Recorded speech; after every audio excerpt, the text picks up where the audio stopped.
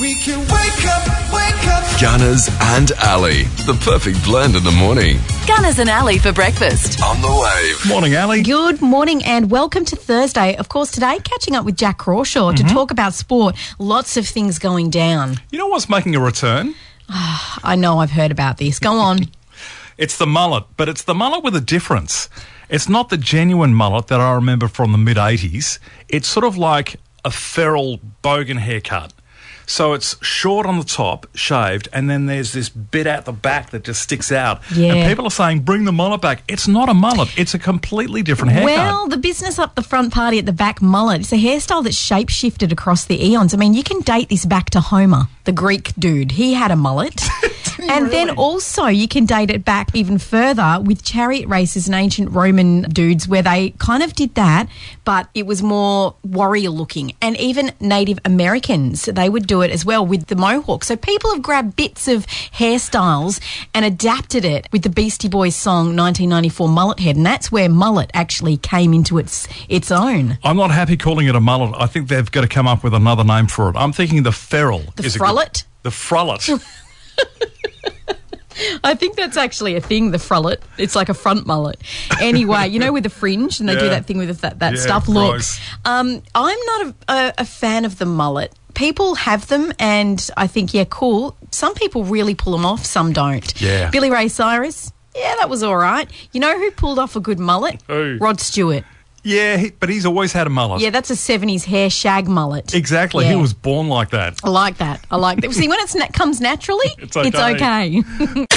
Let's check out what happened on this day, the 25th of June. June Lockhart, the American actress, is 95. Now, she played the mother in the TV series Lassie. Also played the mother in Lost in Space. Danger Will Robinson. Carly Simon, the American singer-songwriter, had some big hits, including this one. She's 75 today. Tim Finn, New Zealand singer-songwriter, is 68. Of course, he's the brother of Neil Finn and was in Crowded House for a bit there. David Pate, the keyboard player and vocalist with American band Toto, is 66. He also co-wrote this hit song. Ricky Gervais, your favourite comedian. He's 59 today. Oh, is Elaine? She left you yet? Yeah. All right, see you then. She has left him. I forgot about that. Happy birthday, Ricky. In 1967, the Beatles recorded this epic track.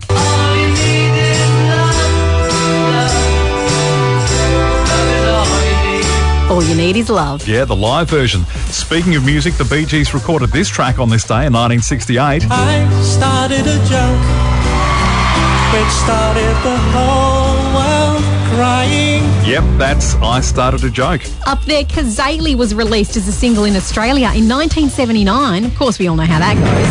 Up there, Kazali, in there and fight. Never gets old. In 2006, Nicole Kidman married Keith Urban, and they're still together. And we lost the king of pop on this day in 2009. Michael Jackson, the US singer-songwriter, died at the age of 50 from cardiac arrest.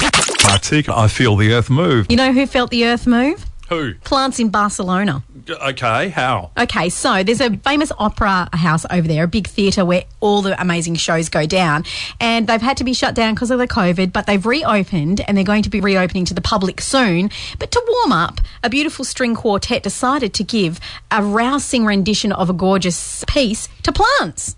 What, the whole place was filled with plants? Yeah, we're talking 2,292 seats in the venue, all housing a plant, waving along in unison. Because, you know, plants love classical music. I don't think they wave, though. No, they leave a lot to the imagination. Anyway, the plants came from a local nursery, and the great thing about this, after their music therapy, they're off to healthcare workers being donated all across Barcelona. That's as a great thank idea. you for their work throughout the pandemic. Great idea. Winning all round, Nice plants getting some music, and then everyone getting a plant. Well, off we go then. To Barcelona.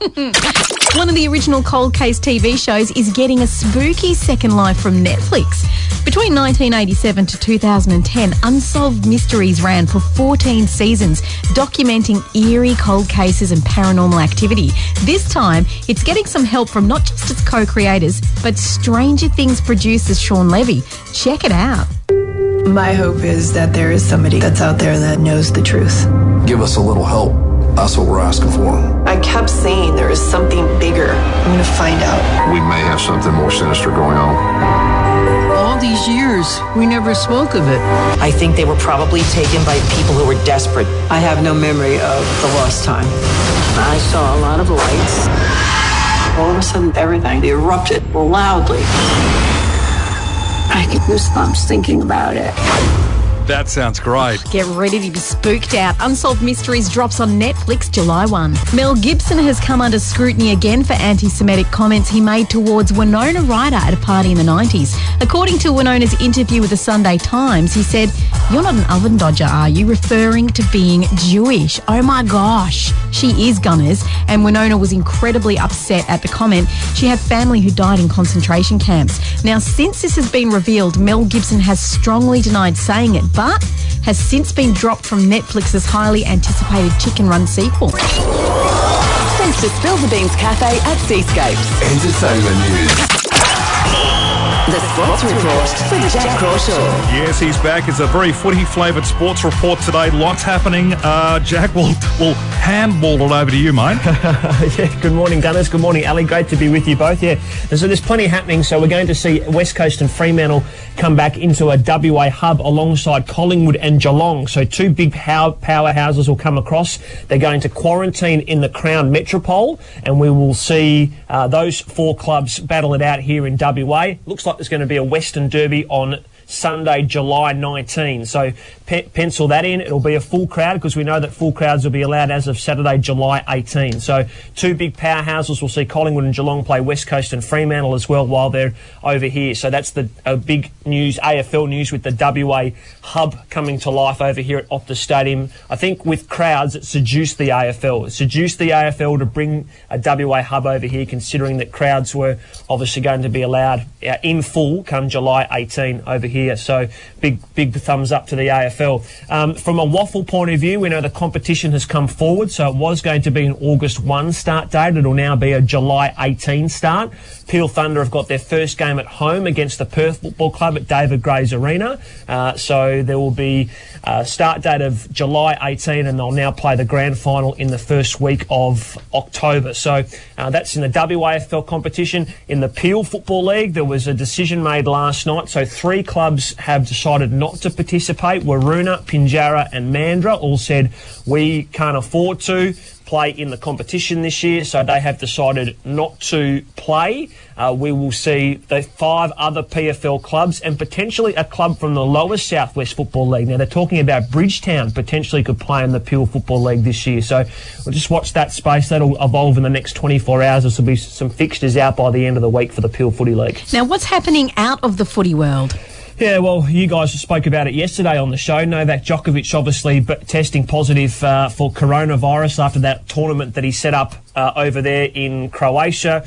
And obviously since then he's been extremely apologetic. We've seen Grigor Dimitrov as well test positive. Borankovic as well has tested positive too. So not ideal. It was a great cause that he was trying to do it for, to obviously raise some money for sick kids. But unfortunately, I think probably just a little bit naive on the protocols that were required to ultimately run an event like this. So we'll just have to wait and see how that plays out. And obviously from a football point of view, there is a vote on Friday morning Australian time. This is soccer, a Friday morning Australian time, Thursday night Europe time, as to whether Australia and New Zealand will host the 2023 Women's Football World Cup. So that's a big announcement which is coming up. Japan pulled out recently. Australia and New Zealand have got an extremely good bid, so I'm expecting on Friday morning that it will be announced that Australia will host the Women's Football World Cup in 2023. Whew, Jack, what a sports report. You are a legend. No hypotheticals, and there's actually sport to talk about, Ali and Gunner, so it's great. Fabulous. We'll catch you next week and do it all again. See you guys. Ali's Random Facts. So you know Pierce Brosnan, right? Yep. Pretty cool dude. He's played 007. Sally Field's love interest in Mrs. Doubtfire, dear. He's also tried to sing in Mamma Mia. Anyway, did you know he used to be a circus performer and basically breathed fire? Did he really? He did. Back in 1969, the man who would one day be Bond enrolled in a fire-eating workshop, a skill that won him a job in a circus. Now, he later swallowed some flames on his 80s TV series Remington Steele. Do you remember that? Uh-huh. And also an episode of The Muppet Show. Fire breathing on The Muppet Show. Geez, those Muppets want to keep their distance. Those things would go up. There goes Fozzie. Waka, waka, waka. Anyway, maybe Piers Brosnan can teach you a thing or two. Good one, Piers. That's a flaming hot fact today, right here on The Wave. Nah, we're not going out with that. And that's Hallie's Random Facts here on The Wave. Nah. And that's my flame-eating fact here on The Wave. That'll do. It's nearly 8 o'clock. Time to play The Secret Sound. Thanks to Ceramico Tiles and Bathrooms in Rockingham. 91.7 The Wave. Good morning. Who's this? Doris Noyes. Doris, what's the secret sound, do you think? Oh, I'll try pressing remote control. Remote control, I'm afraid, is incorrect, but thanks for trying. 91.7 The Wave. What do you think our secret sound is? I think it's a hole punch, Ellie. You think it's a hole punch? It's not a hole punch. No, it's not. It's or not a stapler. Thanks, buddy. 91.7 The Wave. Hi, what's the secret sound? I think it's a egg smashing. An egg smashing. Let's have another listen, Gunners. Okay. No, it's not. But good guess. Hey, 91.7 The Wave. What do you think our sound is? Is it a drawer closing? A drawer closing? Oh, that's a good guess, but unfortunately, no. Thanks for trying. 91.7 The Wave. Good morning. What's the secret sound? Good morning. Yeah, I believe it's a paper punch. A paper punch, like a hole punch? A hole punch, yeah. Yeah, no. But thanks for trying. 91.7 The Wave. Hi, what's the secret sound? Is it stapling paper? It is not stapling paper. It's not a stapler. It's not stapling paper. It's not a hole punch. It's not a staple removal tool. Nothing to do with staplers. Nothing to do with hole punches. We'll take one more call. 91.7 The Wave. Hi, what's the sound? The sound when you lock your iPhone. When you lock your iPhone. That's getting involved, isn't it? Let's have a listen, Gunners. Nah, it's not. But thanks for trying. Have a good day. I think the closest that we got was the hand sanitizer pump. That was pretty much the closest guess we've had so far. So it's not a stapler. Please don't say hole punch. Or I might punch you. No, I won't really. But it's not. It's not a stapler. It's nearly 10. Time for us to push off and make way for PJ. It is. Come on in, Peter. We're out of here. Another coffee call's got a bit more work to do. And then basically it's Friday and then it's the weekend.